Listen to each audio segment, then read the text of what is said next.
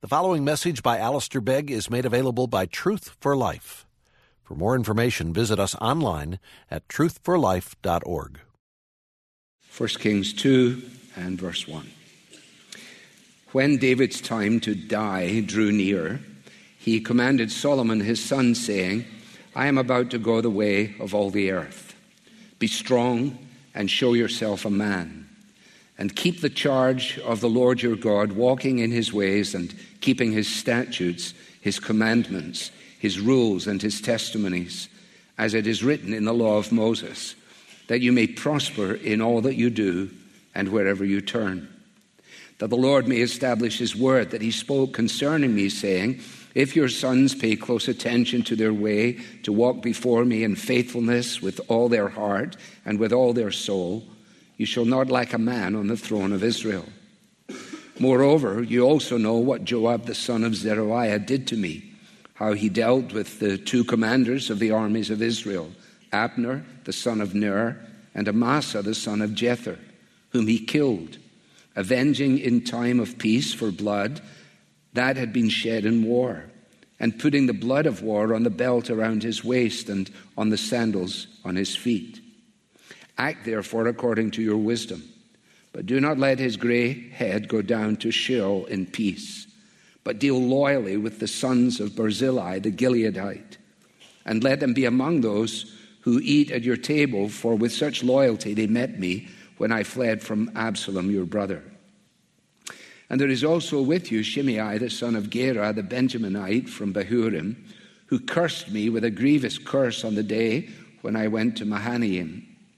But when he came down to meet me at the Jordan, I swore to him by the Lord, saying, I will not put you to death with the sword. Now therefore do not hold him guiltless, for you are a wise man. You will know what you are to do to him, and you shall bring his gray head down with blood to Sheol. Then David slept with his fathers and was buried in the city of David. And the time that David reigned over Israel was 40 years. He reigned 7 years in Hebron and 33 years in Jerusalem.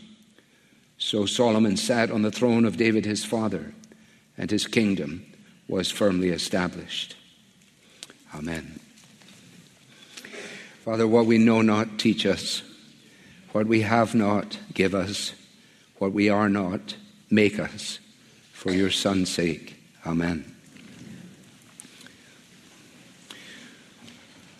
Well, I read from the passage which is the focus not only of this morning, but all being well of this evening too.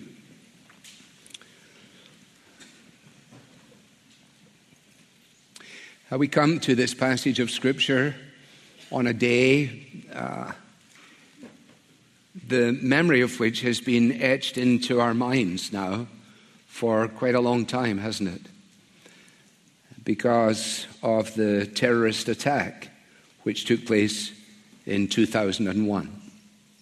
And although time has passed since then, we recognize that there are those, some of us perhaps aware of them personally, whose lives were touched and changed forever as a result of all that took place then. And so it's an occasion for us to recognize that we enter into their suffering and into their sadness and to share with them in moments of remembrance. If you've ever gone there to the city and gone to that amazing remembrance, I was going to call it a thing, but I don't know, it's amazing and is well worth a visit. At the same time this morning, we are joining literally millions of people around the world who are mourning, as I am, the passing of Queen Elizabeth II. If you have been alert to things, then you know that the media is certainly in the United Kingdom has been flooded with material acknowledging her service over the last 70 years to the nation. Not simply acknowledging the longevity of it, but also paying tribute to her life and to her character. And the journalists, even those who may like to avoid this aspect of her life, have been unable to do so, because when they have asked various people how we are to account for her unswerving devotion, for her kindness, for the fact that she thought the best of people and never thought the worst of them, for her loyalty to her cause, for her respect, for her love, for her kindness. The only answer that underpins all of this is her believing faith in the Lord Jesus Christ. Her Majesty went to church often twice on Sunday. First on her own in the hours of the morning, and then again a second time in the company of the public, so that they might know too that she worshiped with them. She read her Bible. She said her prayers on her knees. There was only one person to whom she referred as Your Majesty, namely the King, the Lord Jesus Christ. In her Christmas address some years ago now, she says, "I know just how much I rely on my faith to guide me through the good times and the bad. I draw strength from the message of hope in the Christian gospel." It just seems somehow appropriate that on this particular Sunday, as we deal with the death of the king, it comes on the heels of dealing with the death of the queen. We're way back, way back, around 970 BC, in the events that are described here. They're certainly not immediate to us. We never met him. We never heard from him. It's long ago and far away. And some people would say, well, I don't know why you would spend time with such an ancient story so far removed from us geographically and historically or chronologically. And of course, we know the answer to that now because we've said it again and again, that the things that were written in the past were recorded for us so that through endurance and the encouragement of the Scriptures, we might have hope. And we read our Bibles not in a vacuum. We don't read our Bibles in isolation from the rest of life as it goes on. And so as I've spent this week reading in 1 Kings, I've been reading 1 Kings while I've been thinking about the death of the Queen. And what has struck me more than anything else is the vast disparity, the contrast between the closing scenes of Elizabeth's life and the closing scenes of King David's life. And it is to these closing scenes that we come in chapter 2. This study today serves as giving closure to a series which began for some of us on the 13th of January in 2019. You are a very patient people. And I decided that rather than begin at the first verse of 1 Kings and work up to the 12th verse of the second chapter, that I wouldn't do that for a number of reasons, partly because I have been immediately drawn in to the narrative. And I thought, oh no, this may start off another really long series, and who knows if any of us will be left by the time we finish that one. So let's just not do that, I said to myself. In fact, it occurred to me in the middle of the night during the week, because I was laboring over it. I thought, golly, look how long the first chapter is. And then I woke up in the night and something said to me, you don't have to do the first chapter. I said, that's right. Of course I don't.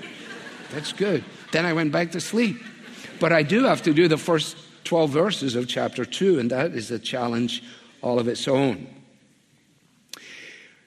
It's going to be important that you do some homework on this. That is, that you read for yourselves chapter 1, because chapter 1 comes before chapter 2. And I can't assume that you have been reading chapter 1. It would be surprising if you had. It's possible. But nevertheless, if you backfill, if you like, then you will be able to understand better what we're doing today. I will make mention of it and recognizing with you that we're not simply dealing with the death of King David, but we're dealing with the end of an era. It's the end of an era. Things were never going to be the same again. King David was the great king of Israel, the greatest of all the kings of Israel, without question.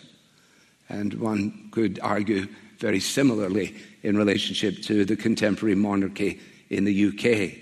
We leave that aside. But it's important to recognize that.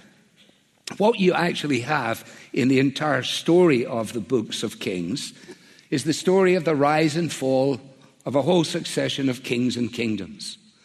That just in the same way as Saul's kingdom collapsed, as David's kingdom was impacted, so Solomon, in relatively short order, reigns over a kingdom that collapses around him.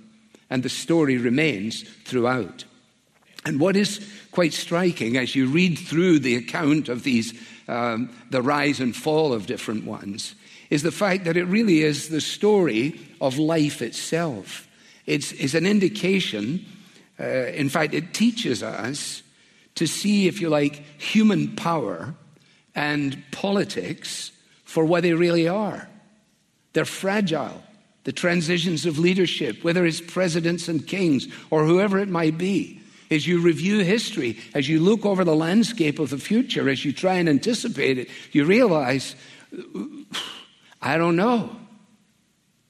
And so the book of Kings is here to remind us that even though these kingdoms collapsed, even though the British Empire went away, even though the Soviet Union collapsed, only to reemerge in faint fashion, even though the Roman civilization and the Greek civilization went away, and even though the American civilization is on its knees, there is a king.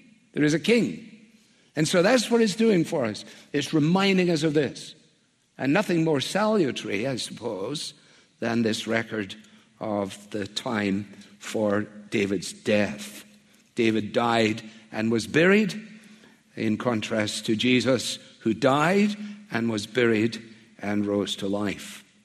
Now, I've given myself a few headings. I know you don't pay much attention to them, but I'll tell you what they are. First of all, I just simply wrote down David's time to die. You say, well, that's not exactly brilliant. It says that right there, doesn't it? That's why I wrote it down. Smarty pants. David's time to die drew near. Now, we saw the way in which the writer of 2 Samuel depicted the end of David's life. He decides not to give us this picture. He decides to end the story of 2 Samuel, the narrative which is run all the way through, with a picture of David building an altar, sacrificing to God, and essentially looking out over the horizon. That's his close. And we studied that in some fashion. But then you turn just one page and we're introduced to a very different picture. Now he is, in 1 Kings 1:1, he is old and advanced in years. I'll leave you to read that. It's an intriguing beginning in the first 4 verses. Not only is he old, but he is cold. That's what it says, he's cold. Why is it that old people are always cold? The blood is thinning, is that it? Thank you. Thank you, doctor. Oh, no, that's good. No, but I mean, it's true, isn't it? People say, oh, it's blooming freezing in here. You're like, no, it's not that cold. Why do you put blankets on old ladies' knees? Why? What is this? He's old and he's cold. They come up with a solution. I'll leave you to read the story. They said, maybe we can get a girl to snuggle him and kind of revive him. But it's a tragedy. It really is. He's incapable of being stirred or cheered by the services of a beautiful young woman. He's decrepit.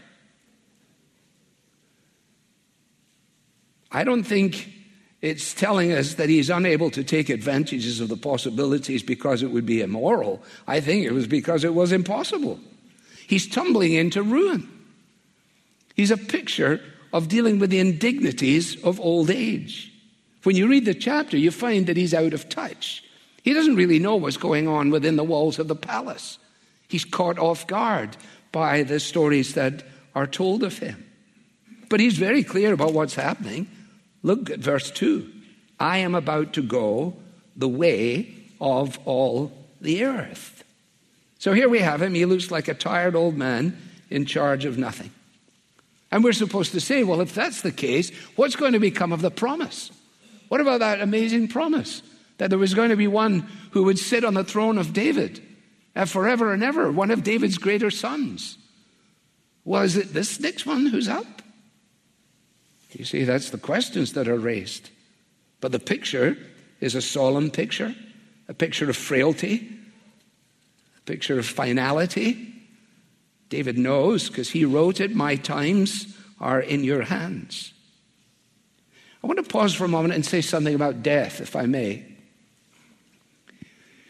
We live at a time in history, and not least of all after this COVID period, where it would seem to me that we no longer feel comfortable actually using the D word, death. Death is dealt with by a succession of euphemisms that somehow or another tries, if you like, to push away the dreadful reality of what is happening. Some of you are physicians and have to give this news to people, have become very, very good about telling people that they're about to die without actually telling them they're about to die. In the United Kingdom, death is 100% certain. Only 40% of adults in the United Kingdom have a written will. The fact that we looked at the events of COVID, recoiled from them, and found ourselves virtually overwhelmed by the possibility that the inevitability of it would mean that we would join the number of those who had also died is quite fascinating. Now, the Christian is supposed to be different from this. The Bible is not squeamish when it talks about death. It deals with it straight on. And of course, why would we be surprised? Because it is only in the Bible that we have the explanation for the existence of death. Romans chapter 5. One man sins and death enters into the world, and all have sinned and all die. That's the origin of death. Death is not a natural process. Don't buy that story from people who tell you, well, it doesn't really matter. It's just another phase. No, it's not. It is an enemy. It is the worst thing you can possibly face. Dying. The Bible says so. It is a punishment for sin. We also have in the Bible the answer, the antidote to death. Romans 5. Romans 6. The wages of sin is death, but the gift of God is eternal life through Jesus Christ our Lord. So by nature, we earn the wages of our rebellion against God. The ultimate punishment is that we die. Into that circumstance comes this amazing news about Jesus, the person who has gone into death, bearing the punishment and the curse of sin, so that people like you and me, who live our lives in the fear of death, may find in Jesus the only answer to death, namely the forgiveness of our sins, the presence and power of the Holy Spirit, and the assurance of the promises of God's Word. I've thought about this a lot. I came across a quote from a palliative care physician who said, she said, "We have lost the etiquette that told us how to visit the dying and how to support the bereaved." We lost the etiquette. We don't know what to do. And part of it is, of course, just to face it head on. There is a time to be born and a time to die. Some of you are looking at me going, when do we get to the good bit here? Well, I'm not sure there even is a good bit. This is the important bit for now. Listen to the paraphrase of Ecclesiastes 12. I read it in a paraphrase because I know it so well, and so do you, which begins, "Remember your Creator in the days of your youth, before the time of trouble comes," and so on and so on. But listen to this paraphrase of it. I think you'll find it quite striking. "In old age, your body no longer serves you so well. Muscles slacken, grip weakens, joints stiffen. The shades are pulled down on the world. You can't come and go at will. Things grind to a halt. The hum of the household fades away. You're wakened now by birdsong. Hikes to the mountains are a thing of the past. Even a stroll down the road has its terrors. Your hair turns apple blossom white, adorning a fragile and impotent matchstick body. Yes, you're well on your way to eternal rest, while your friends make plans for your funeral. Life, lovely while it lasts, is soon over. Life, as we know it, precious and beautiful, ends. The body is put back in the same ground it came from. The spirit returns to God, who first breathed it." when David's time to die drew near, he commanded Solomon his son, saying, I am about to go the way of all the earth. So, from his death to his command, he commands Solomon, or he charges Solomon. It's this, if you like, is his final will and testament. There's two parts to it. The first part we deal with now. We won't get beyond the fourth verse if we get that far. And the second half of it is arguably harder than the first. But it is at least straightforward and clear. He has been, as we've said, unsure of things going on around him. When you read your homework, you will discover that his son Adonijah had made a grasp for the throne. He had set himself up. He was the kind of kid that was never really challenged by David. In fact, the text tells us in chapter 1 that his father had never displeased him on any occasion. He never ever said to him, hey, what do you think you're doing? And why are you doing that? He didn't do that. Adonijah was spoiled, he was handsome, and he was ambitious.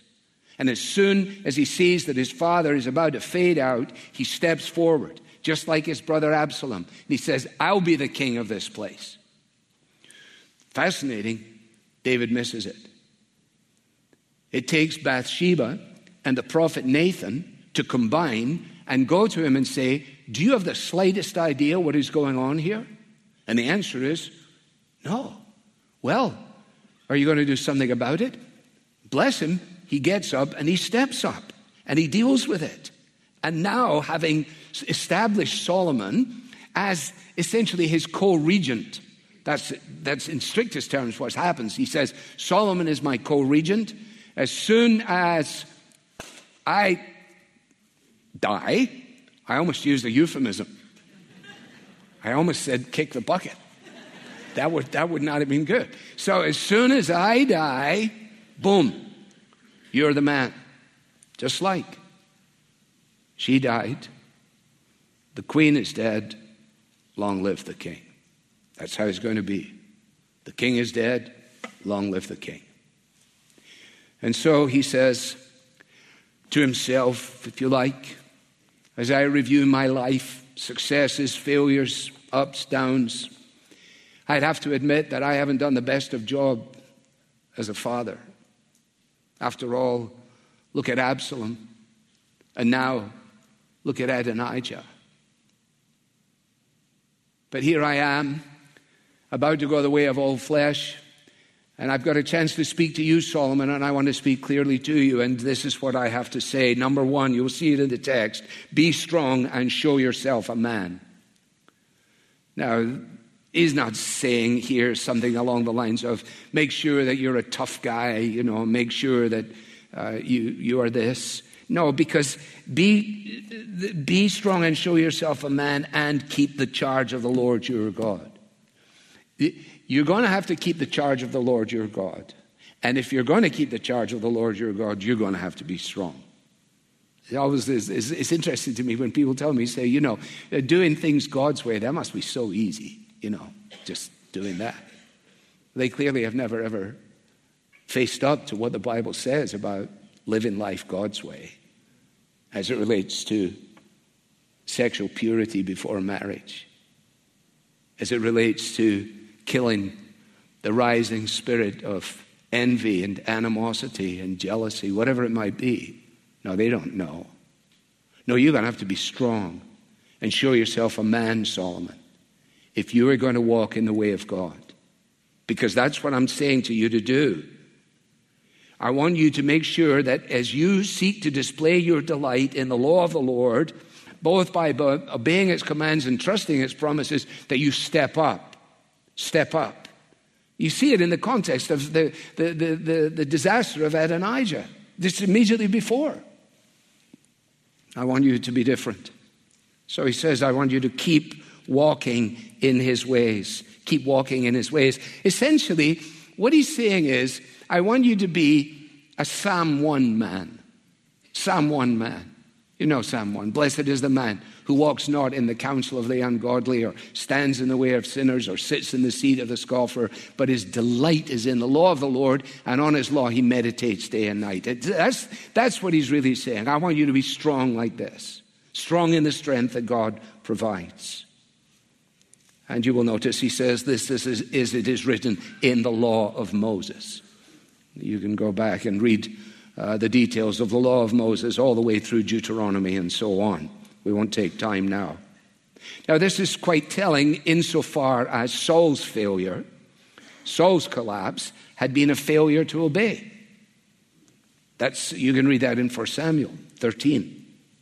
David was aware of the fact that his collapse was a failure to obey, was a failure to be strong and be a man.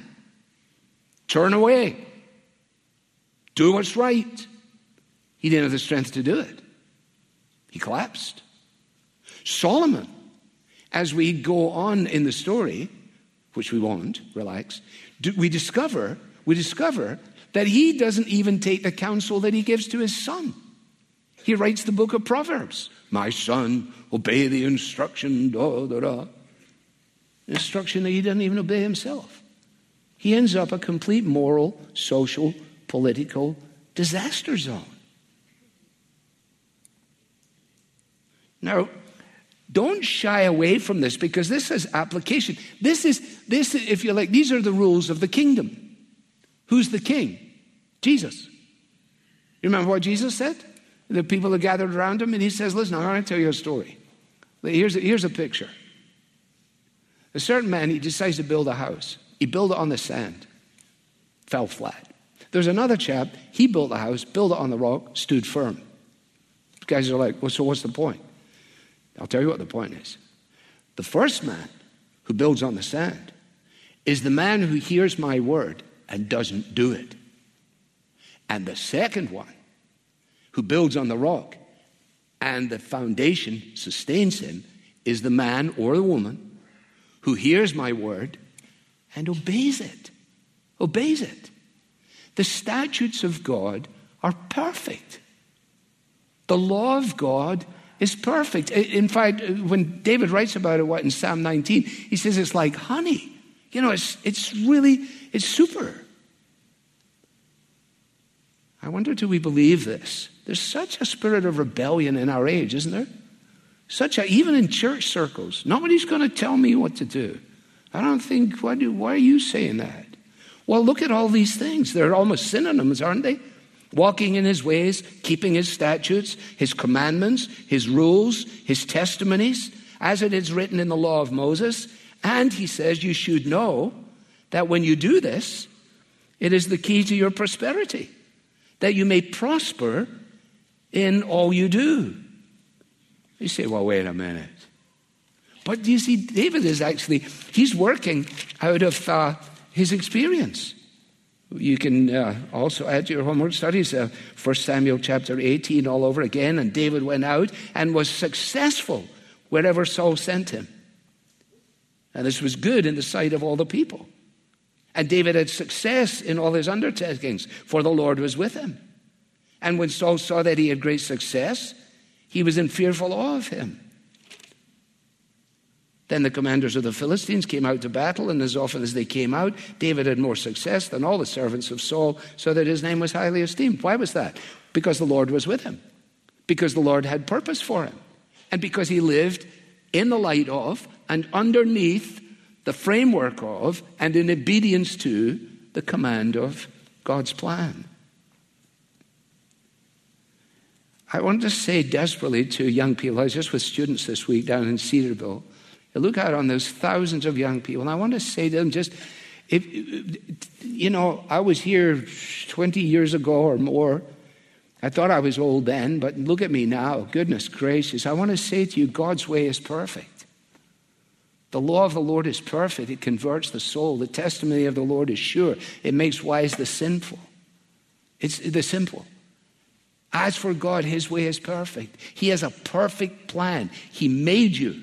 He has got a design for you. He gave you your DNA. He don't make no junk. And you have a plan and a purpose under the control and wise dealings of God, which he deals with us through his word. Solomon, pay attention to the Torah of Moses. When you read law, don't always think legislation. That is part, but that's not the totality of it. It is instruction. The instruction of Moses. That's why in our baby dedications sometimes we read Deuteronomy 6. These things are to be upon your hearts, and you shall teach them to your children when you walk along the road, and when you lie down and when you get up. What are these things? They're these things: the statutes, the commandments, the rules. And this is conditional, verse 4. Do this in order that the Lord may establish his word that he spoke concerning me. Incidentally, just so that I don't get any letters, you cannot argue from this, nor should you argue from this, nor should we argue from this, the contemporary expressions of, quotes, prosperity gospel. It's got nothing to do with this, because it's basically got nothing to do with the Bible. Nobody who ever became a follower of Jesus, if they read their Bible for more than half a minute, would realize this path is a narrow path. The broad road's real easy, narrow path's real tough. The way to up is down. If you don't hate your father and mother more than you love me, you're up the creek, and so on. So the idea that you get serious about this, you get healthy, you get wealthy, you get wise, you get everything else, leave that to somebody else to deal with. That's not what he's saying here. No, he says, and you need to pay attention to the fact that this will take place if your sons pay close attention to the way they walk before me. Now I'm going to end here, but I want you to notice, and this sets us up for later on. This statement here in verse 4 is conditional.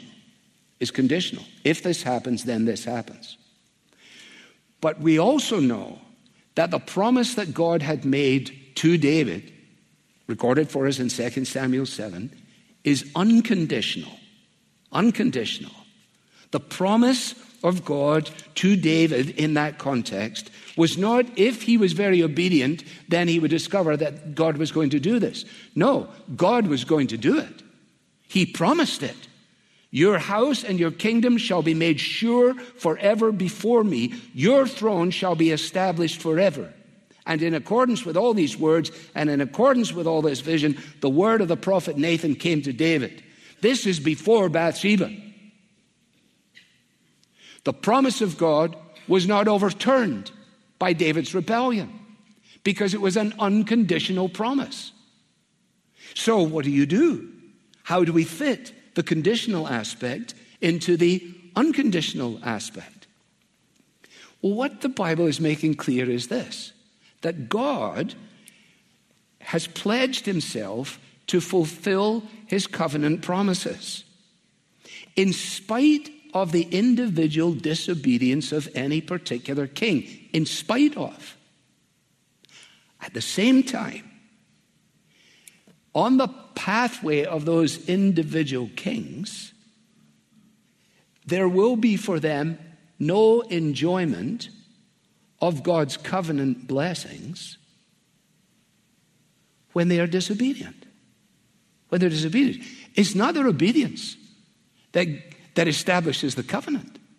The covenant promise of God from all of eternity. Actually, way back in Genesis, 17, when the word of God comes to Abram and he says, you've got a great future in front of you and kings will come from you. That's Genesis 17. Here they come. First of all, Saul, gone. David, marginal. Solomon, on his way.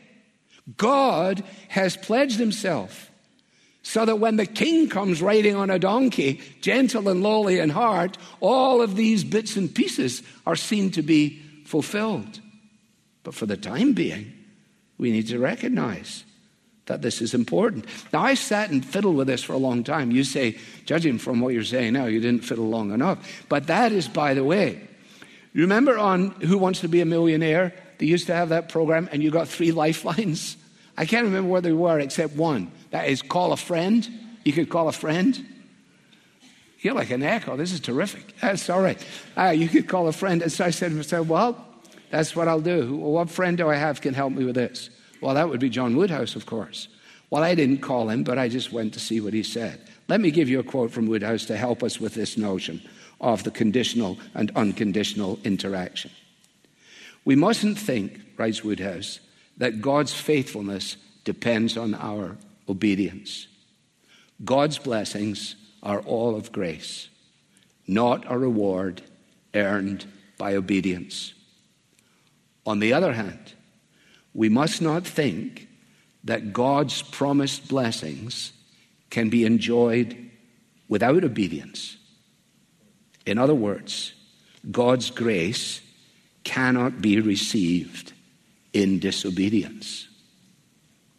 It's not uncommon in the course of pastoral ministry for somebody to come, often a young person, come and say, I asked God to fix this, and frankly, he just hasn't done a thing. And I know from the circumstances of their life, by their own testimony, that they're just living in flat-out disobedience to the clear instruction of God's word. And so I have to say to them that God's grace is sufficient, but it's not supplied in the face of our disobedience, save to show us our need and get us out of it. Now, two things to say in conclusion.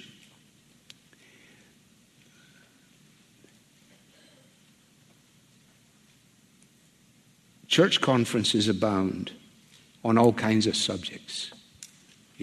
How to develop your programs, how to engage in the culture, all good stuff. Very few of them are actually convened on the subject of Jesus Christ, We're going to have a conference on Jesus. And we're going to have a conference on obedience. No, we won't have a conference on programs, developing the personality of the leader, the political things, and so on. But didn't we read this in 1 Samuel? Didn't the word of God come? To obey is better than sacrifice. Just straightforward doing what God says. And isn't it quite amazing, and yet ought not to be particularly surprising, that when we read these records, when we meet these people, and Solomon we're about to see is, well, we're not actually, but you can read on. Even the best of God's servants only make it by grace. The best. They only make it by grace. How do you finish well? By grace. How do you keep going? By grace. Oh, you mean you can just disobey and he just does grace? No. His grace causes our hearts to say, I delight to do your will, O God. My obedience to my married vows didn't create the covenant of marriage. But I can't enjoy the covenant of marriage without obedience to my marriage vows. Your obedience did not bring you into a saving relationship with Jesus. That's grace, start to finish. But our continuance is not outside the narrow path he calls us to walk. You see, actually, David's story is marginal. None of our ministries are very impressive this side of heaven. They're not. They're really not. Which is good for two reasons. Because it deals then, when we recognize it humbly, it deals both with our conceit and it deals with our despair. When we realize that it is all on account of God's amazing grace, then we're not going to do the survey thing like David at the end of 2 Samuel so that we can go, wow, you see, the things of, ooh. No, because only God makes things grow. But at the same time, when you go home and you sit in your room and I sit in my room and say, we're not really making a dent in this place.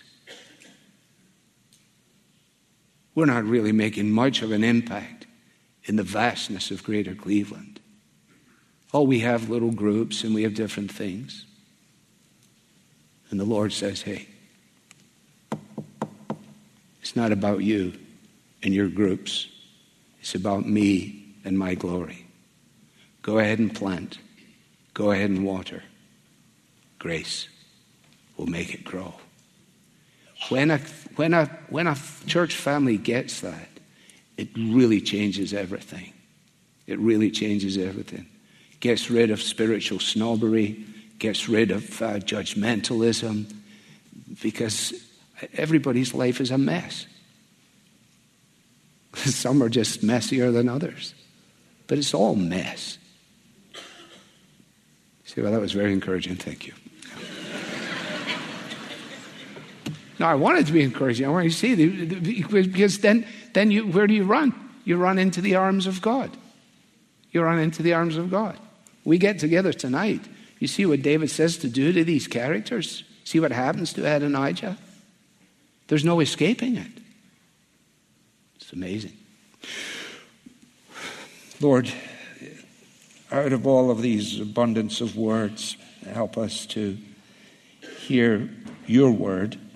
Help us to read your word. Help us to obey it. Thank you for the privilege of presenting ourselves as living sacrifices to you, wholly acceptable, a spiritual form of worship, so that we can then test and approve what your will is, that it's an absolutely pleasing and perfect will. And that's why we need your strength, in order that we might be men and women that march underneath the banner of King Jesus, in whose name we pray. Amen. You've been listening to a message by Alistair Begg from Truth for Life, and you're welcome to pass this sermon along to others, but please don't charge for it or alter it without written permission from Truth for Life. This content has been provided to you free of charge by the generous supporters of Truth for Life. For additional information about how you can support Truth for Life, please visit us online at truthforlife.org. There you'll find free message downloads from Alistair Begg, as well as links to our podcast, mobile apps, and other resources to help you grow in your Christian faith. Again, the website is truthforlife.org. You can also follow us on Facebook and Twitter to stay in touch with Truth for Life and Alistair Begg. Truth for Life, where the learning is for living.